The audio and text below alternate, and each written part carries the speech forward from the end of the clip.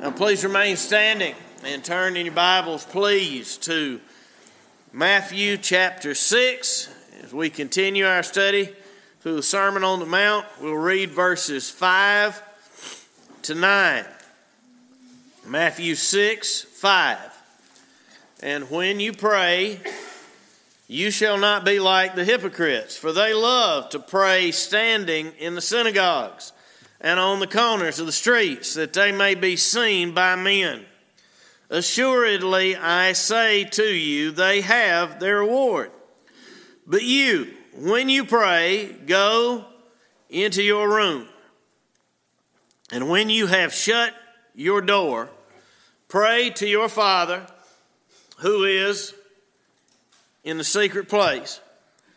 And your Father who sees in secret will reward you openly.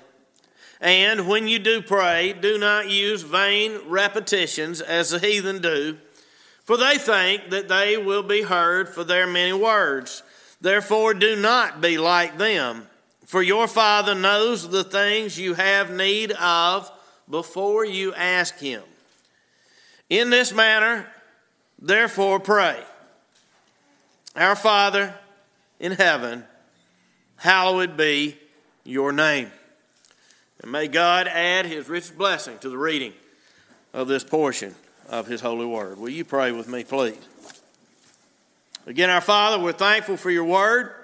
We pray that by the power of your Spirit that you would come and speak to us now, that we would hear your voice, that we would hear the voice of our good shepherd, our Lord Jesus Christ. And that hearing his voice, that he would know us and we would follow him and offer our hearts to him promptly and sincerely, in spite of the inability and sin of the preacher. In Jesus' name, amen. Be seated, please. Our Father. In this passage, we come to the model prayer that our Lord Jesus taught us to pray. The Lord's Prayer. But before he taught us how to pray, he told us how not to pray. Specifically, he told us not to pray like the hypocrites or the heathen. Now, what's a hypocrite? Maybe he says one thing and does another. His personal or private life does not match his public image. I know I have told you this before at some point, but I cannot resist it. I hope that it is as interesting to you as it remains to me. But 20 years ago, almost exactly 20 years ago to the day, I was driving through the upstate of South Carolina on I-85. It was late at night. I was flipping through the radio on my little car, trying to find something interesting enough to keep me awake. And I ran across a Christian station on the radio. They were having a pledge drive or a telethon or whatever they call it. And the host on the radio station was laying it on real heavy to get that money rolling in. And he said, if you listen to this station and you are blessed by this station, but you don't give to this station, you are a hypocrite. And then he said, I'll never forget what he said. He said, you know what a hypocrite is? A hypocrite is carrying a King James Bible but living an NIV life. That was the best definition of a hypocrite I ever heard. Now, in all seriousness, the word hypocrite came from the theater of ancient Greece. A hypocrite was a word for an actor. And back in those days, actors wore masks in the theater. That's what a hypocrite is. An actor who puts on a mask. Look at verse 5.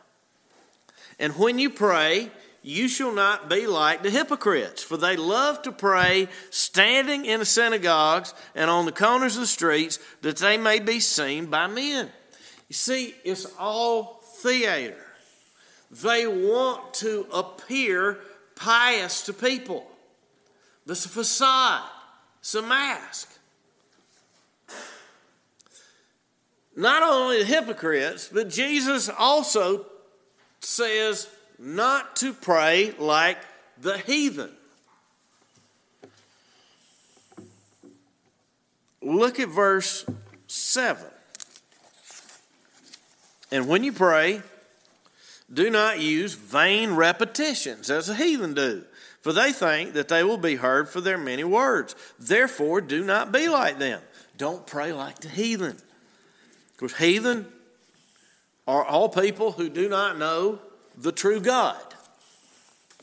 Pagans.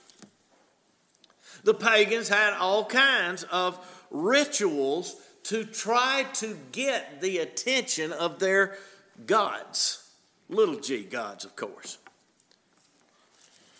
In a dry spell in July, people will joke about doing a rain dance.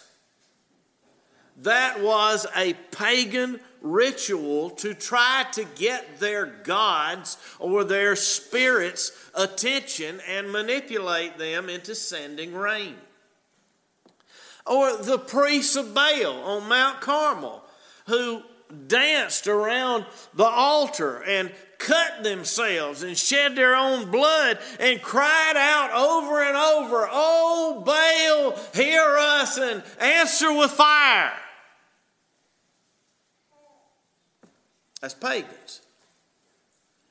Hypocrites are trying to appear religious to other people. Heathen are trying to do things that will persuade their gods to do what they want. And these two groups, hypocrites and heathen, they represent everything that is essentially wrong with normal human religion and prayer. Jesus says, do not pray like either of them. And the first two words in the prayer he teaches us, two simple words, provide the fix and the corrective, the antidote to hypocritical and heathen prayer. Our Father. Let's look at these two words.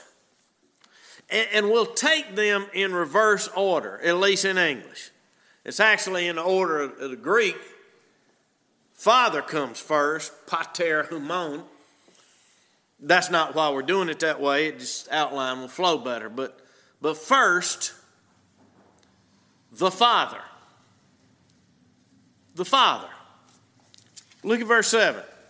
And when you pray, do not use vain repetitions as the heathen do, for they think that they will be heard for their many words. Therefore, do not be like them, for your Father knows the things you have need of before you ask him in this manner. Therefore, pray, Our Father in heaven.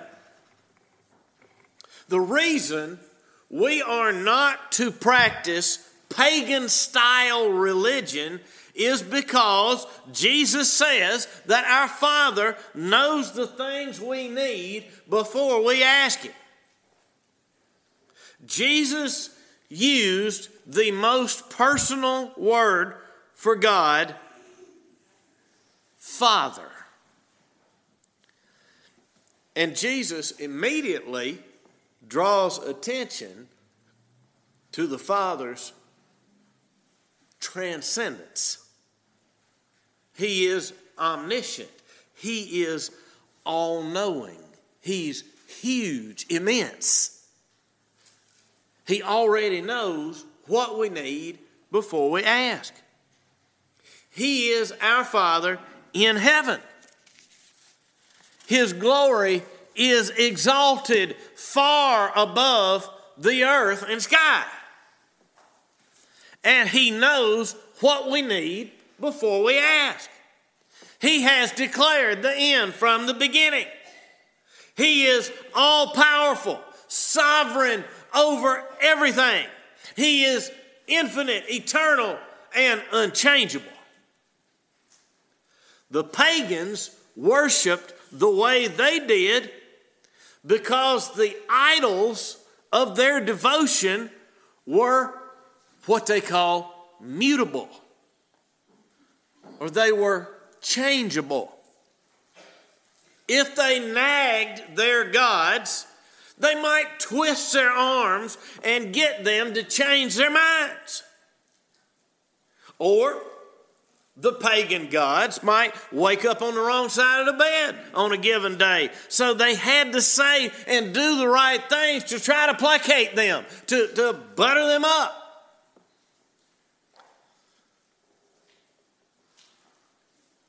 Pagan gods have to be rubbed the right way. But the only true God is the great, unchangeable I am. Jesus is crystal clear. We do not pray because God needs us to bring anything to His attention of which He is unaware. We do not pray because we might need to convince God to change His mind about something because we know something He does not.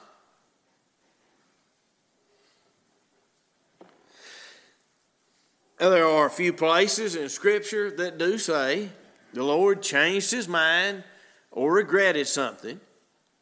That's what's called anthropomorphism. All that means is it's describing the incomprehensible God in human terms. It does not mean that God had made a rash decision, but somehow cool-headed Moses prevailed on God, and so he changed his mind. Not at all.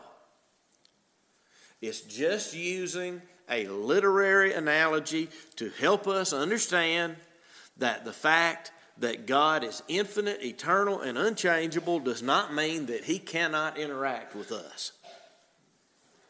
The Scripture has to use these figures of speech because the reality is so far above our heads as to be a profound mystery.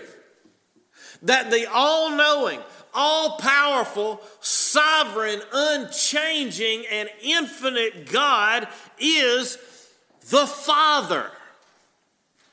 Just listen to what Psalm 103 says. We sang some of these words just a little while back.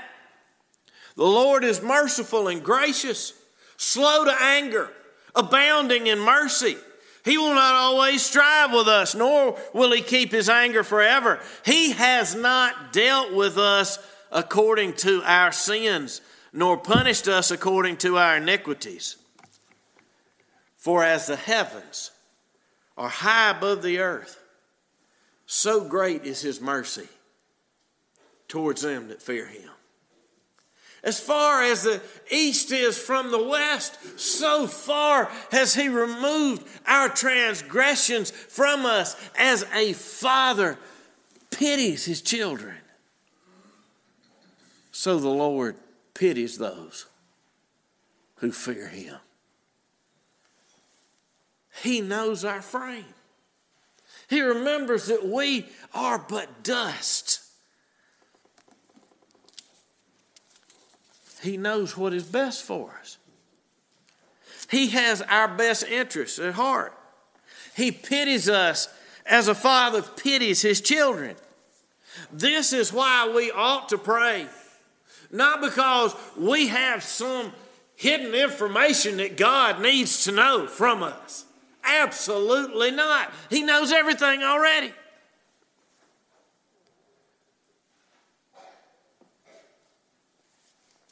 We need to pray not in order to get him to care for us. That's how pagans pray. But we need to pray because the true God already cares for us. He's the Father. That's first word, Father. Now, secondly and finally, our Father. Has the Father become your Father? You know why the hypocrites prayed only to be seen by other people? Look at verse 5. And when you pray, you shall not be like the hypocrites, for they love to pray standing in the synagogues and on the corners of the streets, that they may be seen by men. Assuredly I say to you, they have their reward. But you, when you pray, go into your room, and when you have shut your door, pray to your Father who is in a secret place, and your Father who sees in secret will reward you openly. The hypocrites didn't have that. They did not have a personal relationship with the Father. The pagans' religion was about calming their anxieties. They made up gods and empty rituals to please their gods, to try to get them to do something about the things that worried them. It hadn't rained. All summer I'm going to lose my crops. Maybe there's something I could do that would convince the gods to send me some rain. That's the pagan religion. The hypocrite's religion was about making a good impression on other people, being well thought of.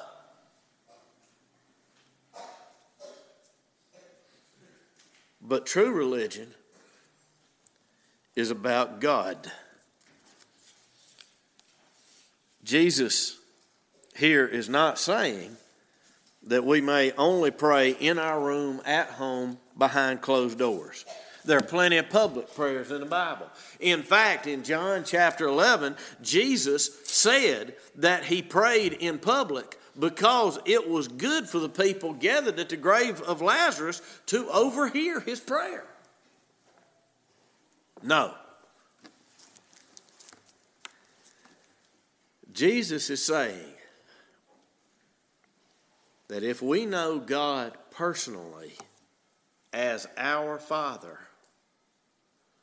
we do not feel the need to impress people.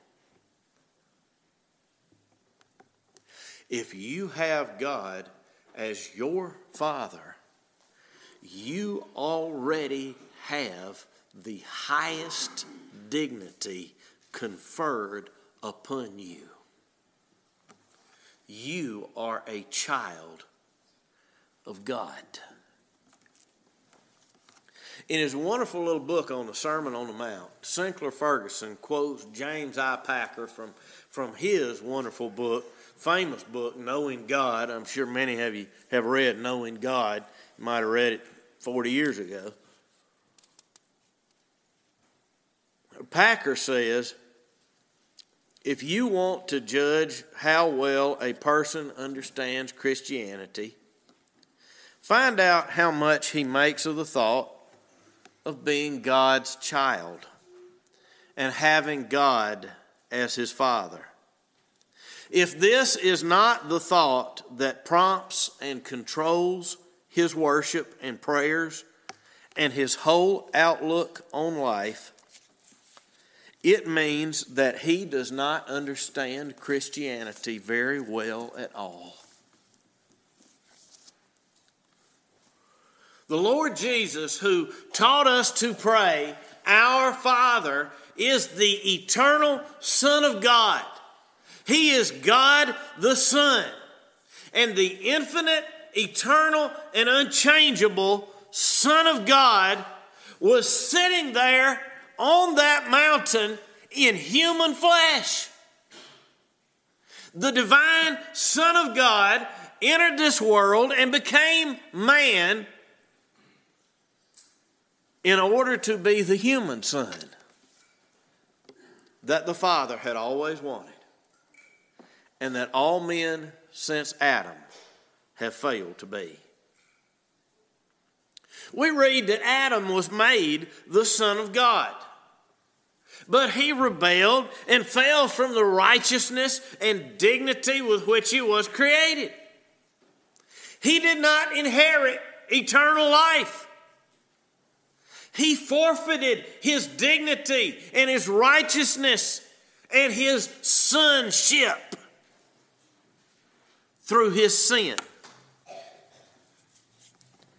And as a result, we who are the children of Adam are not by nature the children of God. Rather, Scripture tells us that we are by nature the children of wrath, under the wrath and curse of God. Not his children, but his sworn enemies. But the Father, God the Father Almighty, in his magnificent grace, sent his only Son, his only begotten Son, to be the Son that Adam and we had not been. And through a life of perfect obedience to the Father, through his death in our place for our sin, through his resurrection in which he was declared to be the Son of God in power by the Holy Spirit, through his ascension to the right hand of the Father, from which he has poured out on his people the Holy Spirit, who is called the Spirit of adoption. Through him,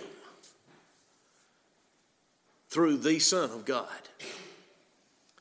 we may become the children of God through faith in his Son, Jesus Christ.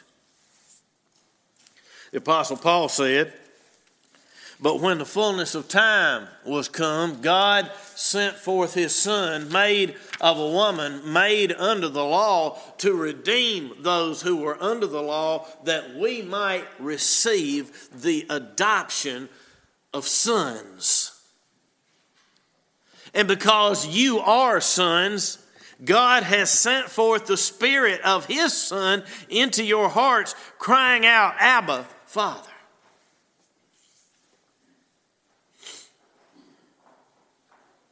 Have you been adopted into the family of God? Have you been redeemed by the Son of God? Is the Spirit of the Son of God in your heart crying, Abba, Father? There was a great preacher in a farming community outside of Essex, England in the 1600s by the name of Stephen Marshall. Stephen Marshall was generally considered to be the greatest preacher in England of his day. He was one of the men who wrote the Westminster Confession, which we hold in the ARP Church. The Parliament used to call Marshall in to preach to them. It was said that Stephen Marshall was the favorite preacher of Parliament. Now, I don't know if that's a good or bad thing that a bunch of politicians want him to come preach to them. I don't know. But for all his erudition and renown, he was at heart a simple country preacher. And he spoke the language of simple country people. And I want to end with something he said in a sermon entitled The High Privilege of All True Believers to be the Son of God. He preached it on November the 12th, 1654. It's in Old English, but he spoke plain enough we can understand him today. He said the poorest believer, though, as we say in the country, he'd go with his flail or a rake, or as you'll say in the city, he carries a tankard. The poorest believer that hath Christ for his Lord and Savior, he is exalted to a higher condition than Ahasuerus was when he was made the emperor of 127 provinces. For let them take all the pomp, wealth, and state that is in this world, let them have it all. If they have not Christ, God looks upon them as Satan's slaves. And over a few days, they will perish among the dogs, among the devils, and be base and miserable forever. Whereas the poorest servant of God that believeth in Christ, the Lord considers him as his firstborn. Oh, I would fain, if it were God's will, that God's people would lay this to heart. It would comfort them against all the scorns and reproaches of the world. So a poor child of God may say, I go in a russet coat and have never a penny of money in my purse, and undergo many afflictions and troubles. Well, but God is my Father. And the very thought of the dignity that God hath exalted him to will make him quietly and contentedly undergo all the afflictions of this world. That's what the Lord Jesus meant when he taught us to pray, Our Father. In the name of the Father, and of the Son, and of the Holy Ghost. Amen.